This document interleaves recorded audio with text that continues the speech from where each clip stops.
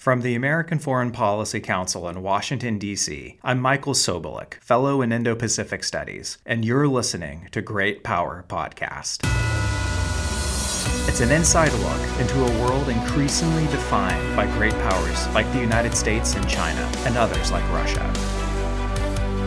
It's a forum where national security experts explore how these adversaries threaten the U.S. And it's also a hub for crafting strategies to protect the American people.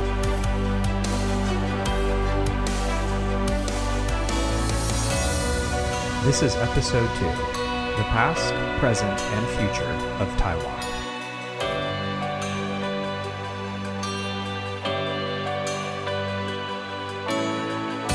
When we think about potential military flashpoints in the world, a number of hotspots come to mind. Russia's appetites in Eastern Europe, Iran's regional designs, the tinderbox that is the Korean Peninsula, and percolating tensions in the South China Sea. Today, however, one potential flashpoint is capturing the attention and concern of policymakers around the world: the Taiwan Strait. Taiwan is an island roughly the size of Maryland, with a population of about 24 million people. Its government, the Republic of China, lost the Chinese Civil War 7 years ago to Mao Zedong and the Chinese Communist Party, and subsequently fled to Taiwan, roughly 100 miles off China's coast. Over time, Taiwan has developed a robust economy, a unique political identity, and its own system of government that eventually transformed into a thriving democracy.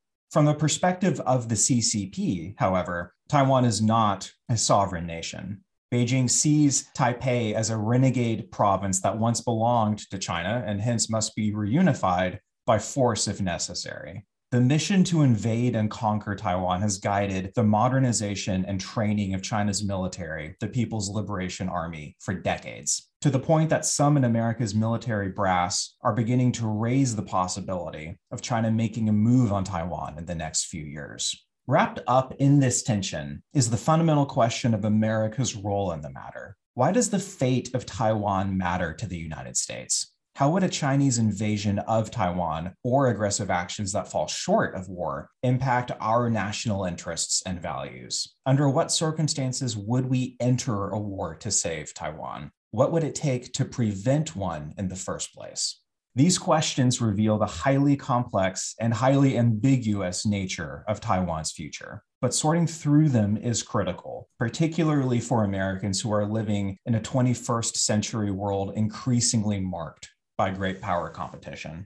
To weigh these questions, I'm joined on today's episode of the podcast by my friend Russell Shao, the Executive Director of Global Taiwan Institute, Senior Fellow at Jamestown Foundation, and Adjunct Fellow at the Pacific Forum. He previously served as a Senior Research Fellow at the Project 2049 Institute and National Security Fellow at the Foundation for Defense of Democracies. Prior to these positions, he was the editor of China Brief at the Jamestown Foundation and a special assistant in the International Cooperation Department at the Taiwan Foundation for Democracy. Russell, it is fantastic to have you on the podcast today. Thanks for joining. Thanks for having me on the show, Michael. Glad to be here. Okay, Russell, let's dive right in here. Taiwan policy is notoriously complex and ambiguous. It's comprised of carefully, meticulously crafted diplomatic communiques, statutes, and assurances, and they all mean incredibly specific things.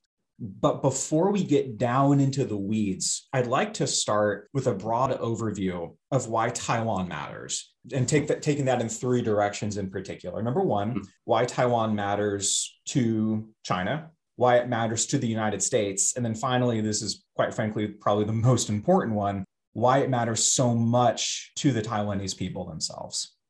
Well, okay, so let me take those three parts separately. The first of which, for China, I think you already outlined in your introduction, and that is that Beijing sees Taiwan as one of the last remaining vestige of an unfinished Chinese Civil War that the Communist Party fought against the Nationalist Party, which then led to the Communist Party establishing the People's Republic of China. in 1949, and then the Nationalist Party establishing the Republic of China on Taiwan in the same year. To make a long story short, what ensued was an intense international diplomatic competition between Beijing and Taipei for recognition. This ties into the second factor that I think is still very relevant to why Taiwan matters for the Chinese Communist Party, and that is for the legitimacy of the Chinese Communist Party. I think it's no exaggeration to say that the reference to the 100 years of humiliation under China, that it still plays a very important psychological role in how the Chinese Communist Party frames its legitimacy in revitalizing or rejuvenating the Chinese nation, and therefore the existence of a Chinese-speaking democracy across the Taiwan Strait lays bare the lie of the Chinese propaganda that somehow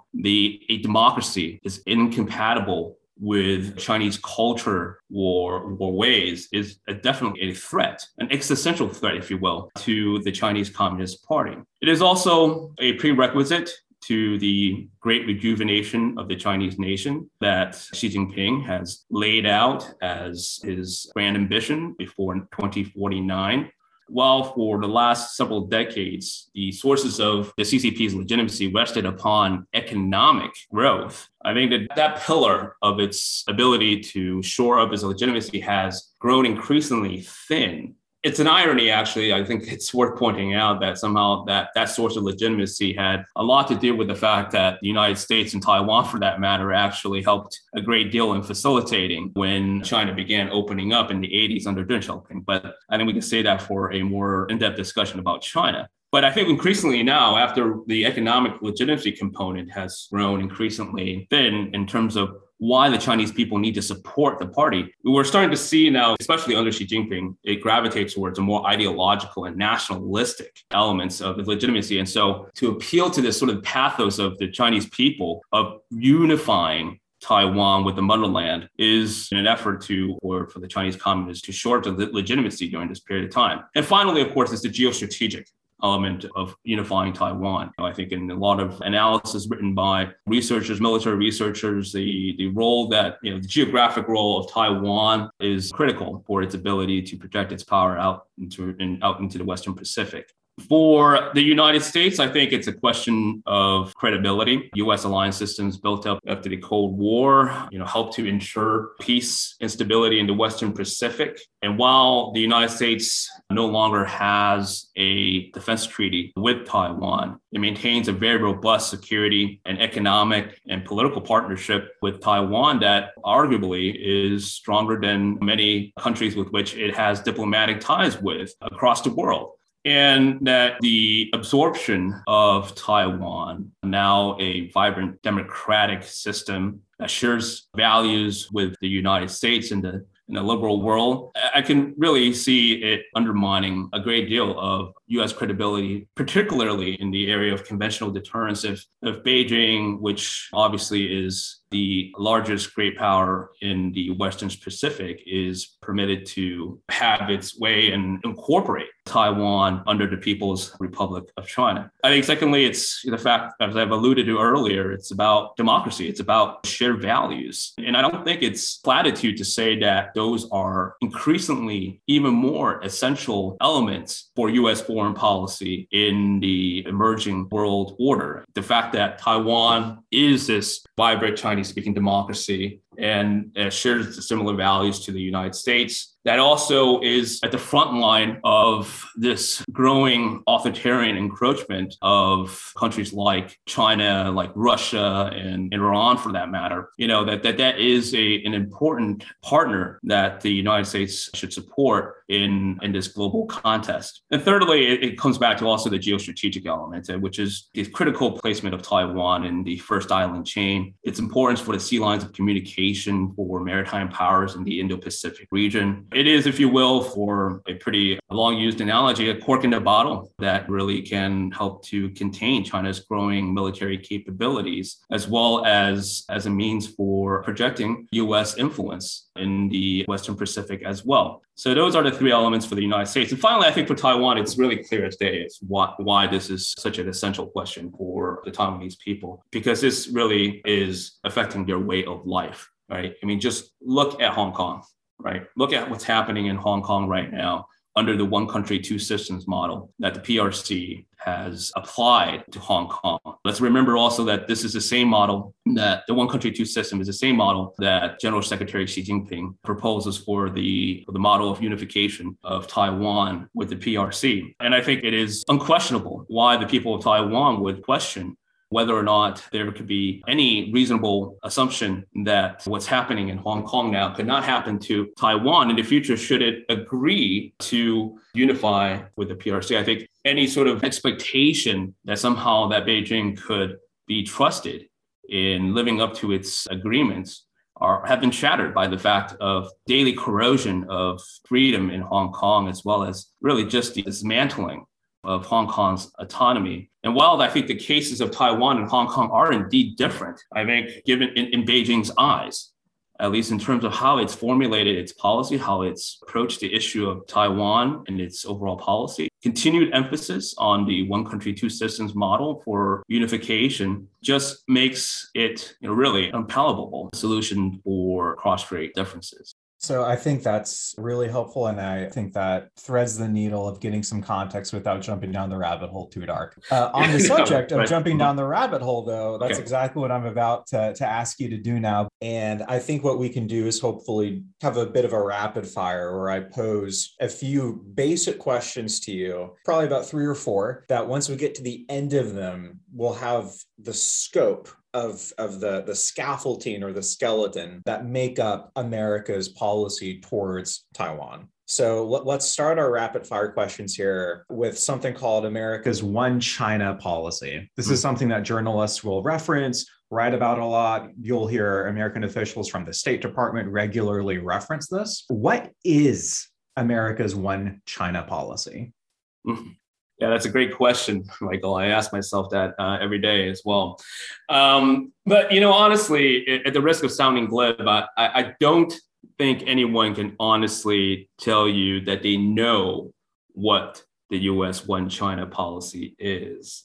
I think even U.S. officials will not tell you necessarily or define what the U.S. One China policy is. The clearest articulation to date that I'm aware of by a senior U.S. official was actually back in 2004. And this was then Assistant Secretary of State for East Asian and Pacific Affairs, James Kelly, in a congressional testimony. And he responded to a question by one of the congressmen. And he said about the U.S. One China policy, I can tell you what it is not.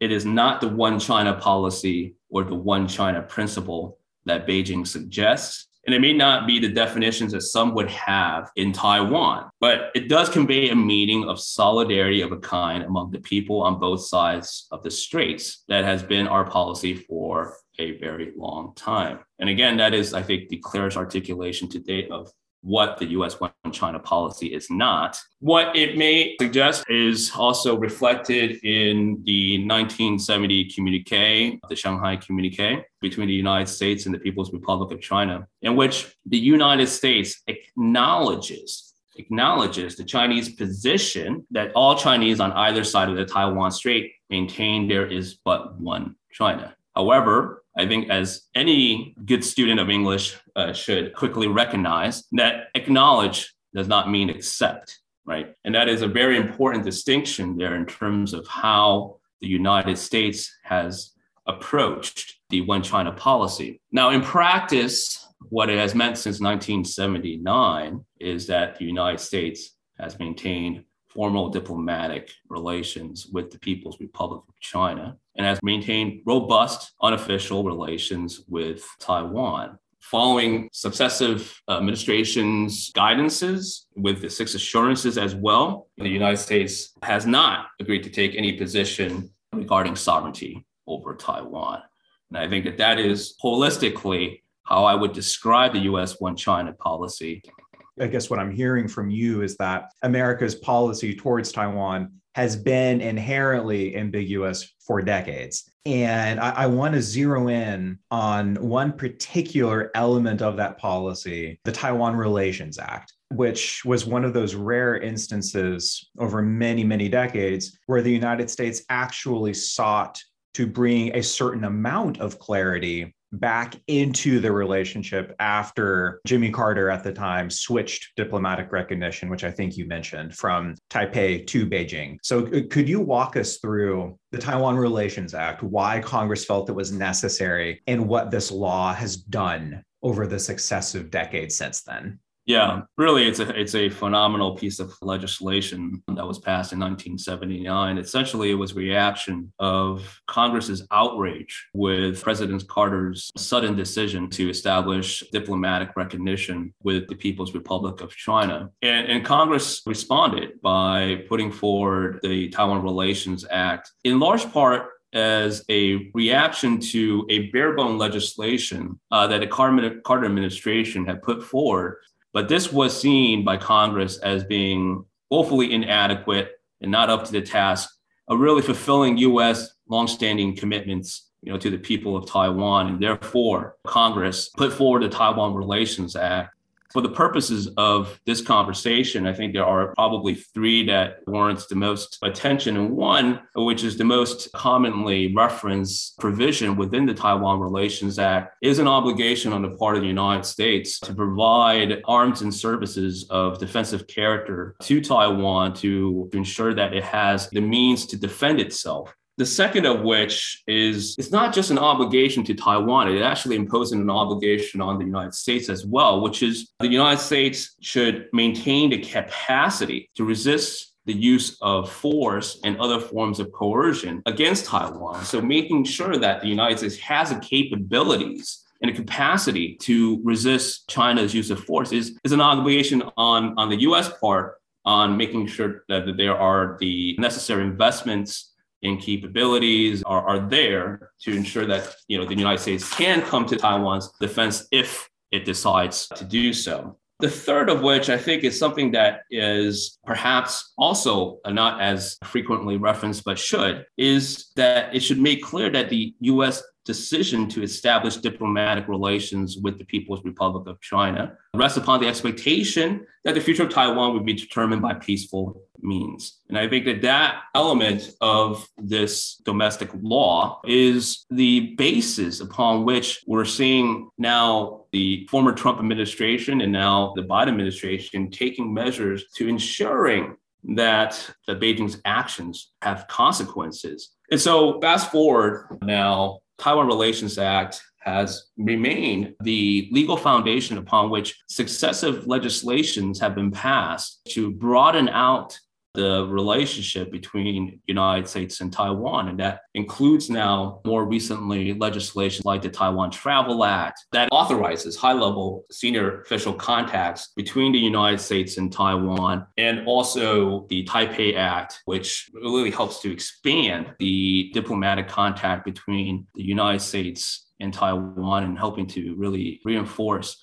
Taiwan's international space. These legislations and more, and what they offer, again, is a broader legal authorization underpinning of U.S. policy towards Taiwan that will, at the very least, not be left entirely to the vagaries of U.S. politics, to have a sort of legal foundation upon which successive executive branch authorities would then be able to either reinforce its actions with regards to supporting Taiwan, or to also address future administration if there are ever any inclinations to gravitate away from U.S. commitments to Taiwan, to address these from a legal standpoint of what the role of Congress in serving as a check and balance to executive authority. I mean, it harkens back again to the days of 1970s when there was huge, robust debate in Congress especially following the break of diplomatic recognition, where even Congress,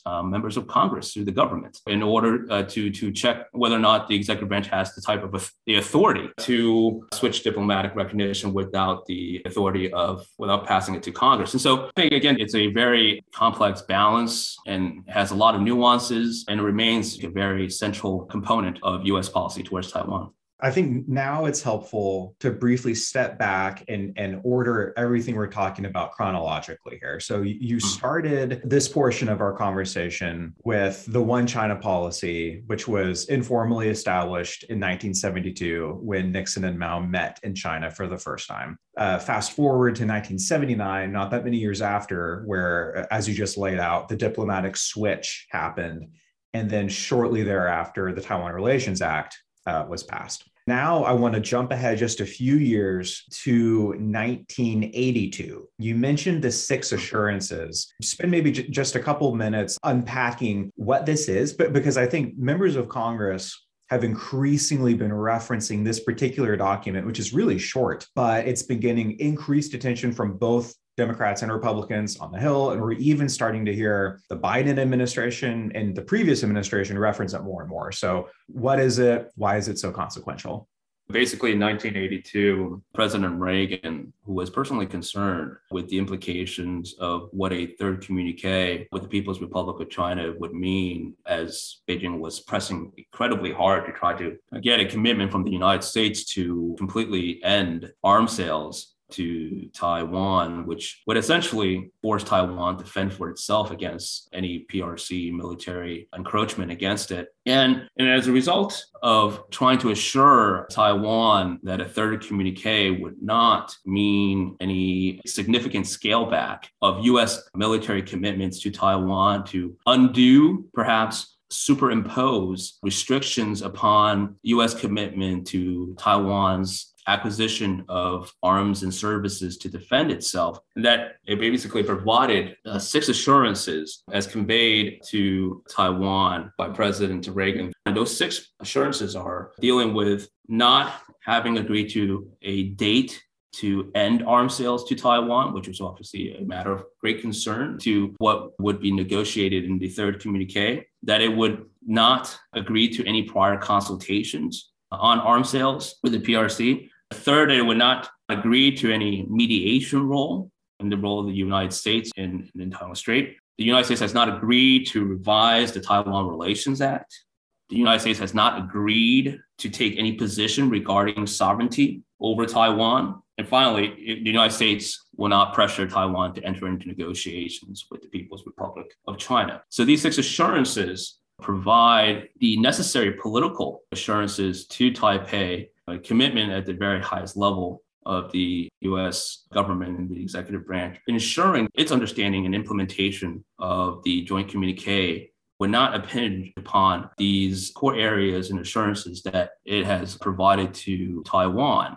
And furthermore, I think it's also noteworthy that President Reagan had also provided some internal guidance in terms of how the implementation and what the U.S. executive understanding at the highest level in terms of what are the obligations of the United States under the third communique. Firstly, that rests entirely on the understanding of PRC's use of peaceful means to achieve its ends with Taiwan. And secondly, is that the qualitative and quantitative aspects of arms that are provided to Taiwan also must be maintained. So these are 6 assurances now are essential in terms of making sure that those security commitments that have been provided through the Taiwan Relations Act are further supplemented by these assurances that provide a greater foundation for more continuity in U.S. policy towards Taiwan.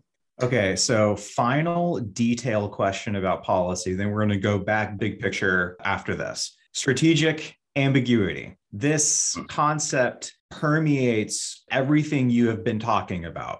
And you've briefly touched on it here and there, this long-standing attitude or posture towards Taiwan and also towards China, for that matter. So strategic ambiguity, what is it? I like your description of it as a posture. I perhaps would use a tactical approach of dual deterrence vis-a-vis China and Taiwan. I think with regards to China, it is to deter China from militarily invading Taiwan by forcing it to consider the possibility of US intervention in the event of a military invasion, which of course would make any such consideration far more costly and potentially catastrophic. And secondly, also, it is a means to, for a period of time, deter Taipei from then, under Chiang Kai-shek, from retaking the mainland. While those days are long gone now, where I don't think there are any real serious concerns that perhaps Taipei would one day invade China, that dual deterrence has shifted to a position that is intended to deter Taipei from taking any unilateral action, like a de jure declaration of independence that Beijing has said it is a red line for it to take military action against Taiwan.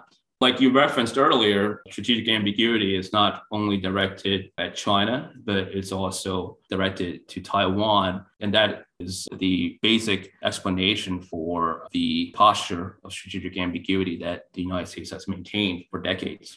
And just to be clear, for strategic ambiguity, how certain or uncertain would America's involvement in a conflict involving Taiwan be?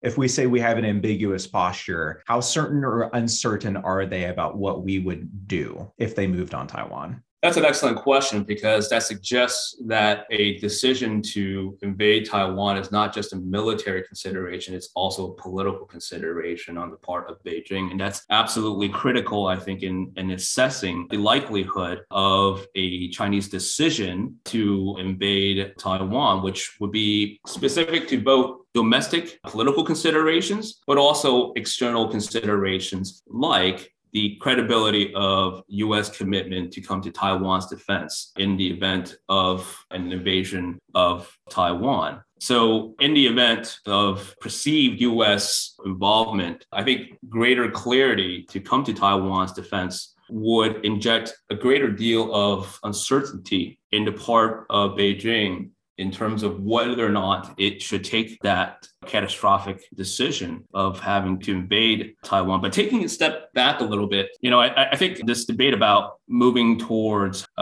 greater clarity also is important because it is intended to also ensure that Beijing does not get more emboldened by the perception that the United States may not intervene in a conflict over Taiwan, and therefore would embolden it to make that decision to invade. And so I think clarity on that front could inject greater political considerations on the part of Beijing, but also to align U.S. allies and partners that could bring greater pressure upon Beijing to deter Beijing from making those decisions. So picking up on that exact thread for how the CCP calculates this stuff, one of the most interesting stories over the past year, and I guess more precisely over the past few months, has been this uptick in PLA belligerence towards Taiwan. And I think this is most clearly quantified in the air sorties that China's fighter jets have been sending into Taiwan's air defense identification zone.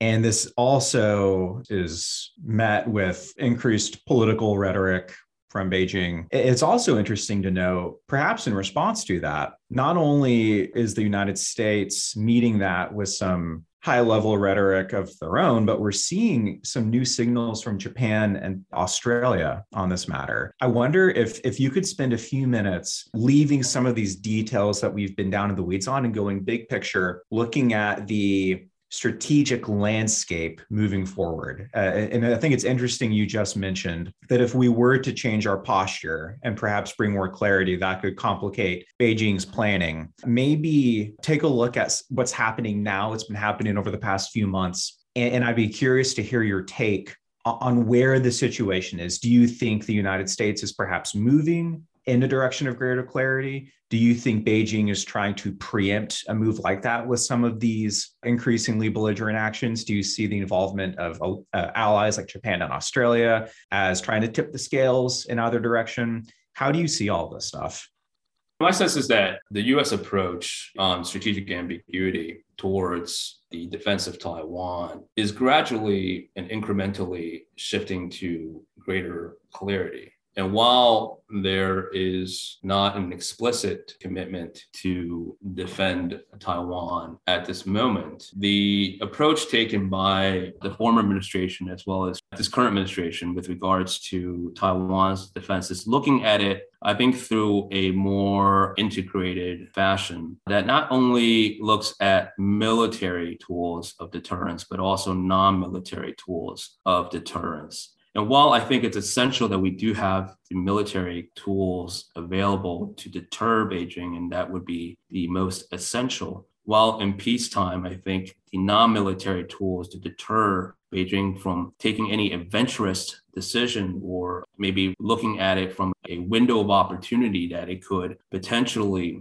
strike Taiwan, that a holistic integrated approach that leverages non-military tools are critical to pushing back against Beijing's efforts to militarily intimidate and potentially, if it assesses political and military considerations, to take action against Taiwan. Because by bringing in, as we referenced earlier, the growing concerns of regional allies and partners of the United States, like Japan, like Australia, for that matter, just on the topic of Japan, I think it's quite notable that the defense minister of Japan have highlighted the peace and stability in the Taiwan Strait, not only directly with regards to its relevance for Japan's security, but also in international engagements that it's had, to say, for example, in Vietnam and other regional countries, to underscore the international nature of what a conflict over Taiwan would mean, not as in sort of an isolated conflict that would somehow be contained in the Taiwan Strait area, but could have grave consequences to the Western Pacific, and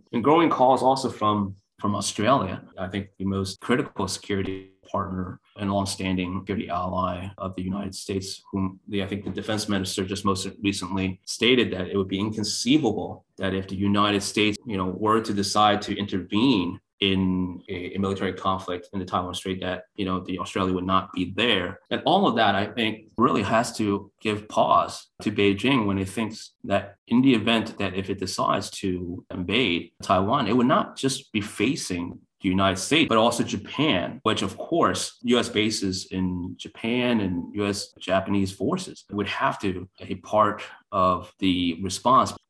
At the end of it, the cost to Beijing to decide to invade Taiwan is huge, because if it were to fail, it would also mean the collapse of the Chinese Communist Party.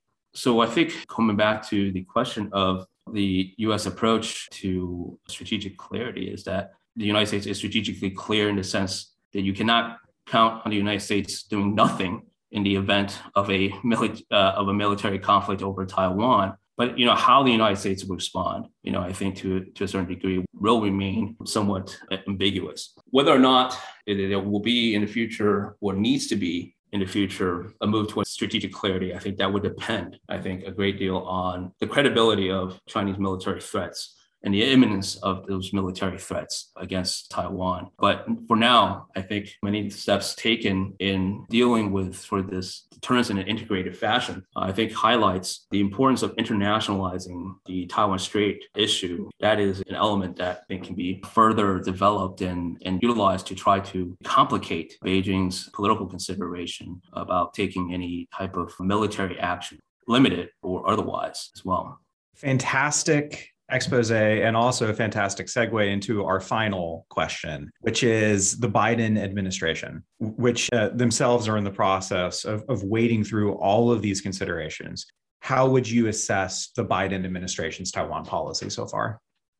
On the first diplomatic front, I give the administration high marks in actually continuing the approach of the former administration in working closely with allies and partners to shore up support for Taiwan against the face of China's growing belligerence. I think the statements that came out of the G7 meetings earlier this year, unprecedented in highlighting peace and stability in the Taiwan Strait, are very important to highlight the international community's concern about the actions taken by Beijing with regards to Taiwan. Clearly, the leader summit between the United States and Japan, which also underscored the peace and stability in the Taiwan Strait, in the leader's statement, is also very indicative of the international approach to dealing with the issues of the Taiwan Strait, to include also statements made with the ROK as well that also included provisions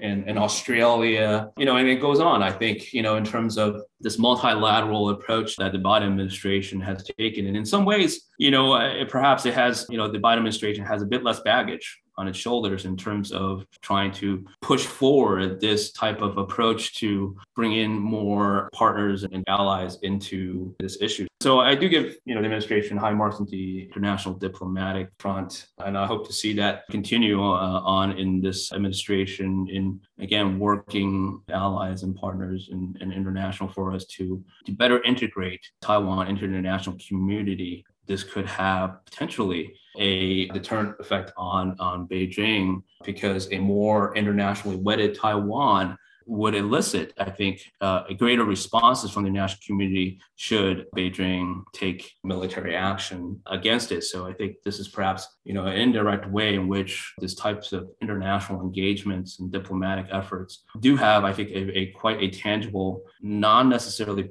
solely political type of benefit or symbolic benefit. Some, I know that occasionally people, are somewhat derisive of what are, what may be considered symbolic efforts to improve Taiwan's international standing, but that actually it does have substantive effects in terms of, getting more buy-in from the international community that is more aware of and attached to Taiwan security, that they would be more likely to respond to a military conflict over Taiwan in a manner that could create greater complications for Beijing. I think on the issue of our hard power deterrence, I think it's too early to say right now in terms of really where the administration is going in terms of investing in the type of capabilities that it needs in the near term to maintain the capacity, right, to resist the use of force and other forms of coercion against Taiwan. The administration right now is in the process of formulating and releasing its national defense strategy. And hopefully the administration is taking into serious consideration the type of capabilities and capacity that the United States needs in order to push back against the dire scenarios that have been painted in various war games in which the United States has reportedly failed miserably in scenarios involving Taiwan's defense. And I think perhaps that should be an important wake-up call to U.S. defense planners in terms of understanding what are the type of capabilities and the means that the United States needs to actually intervene credibly in those scenarios, and that such investments that are being made immediately to deter Beijing from taking the type of military action against Taiwan.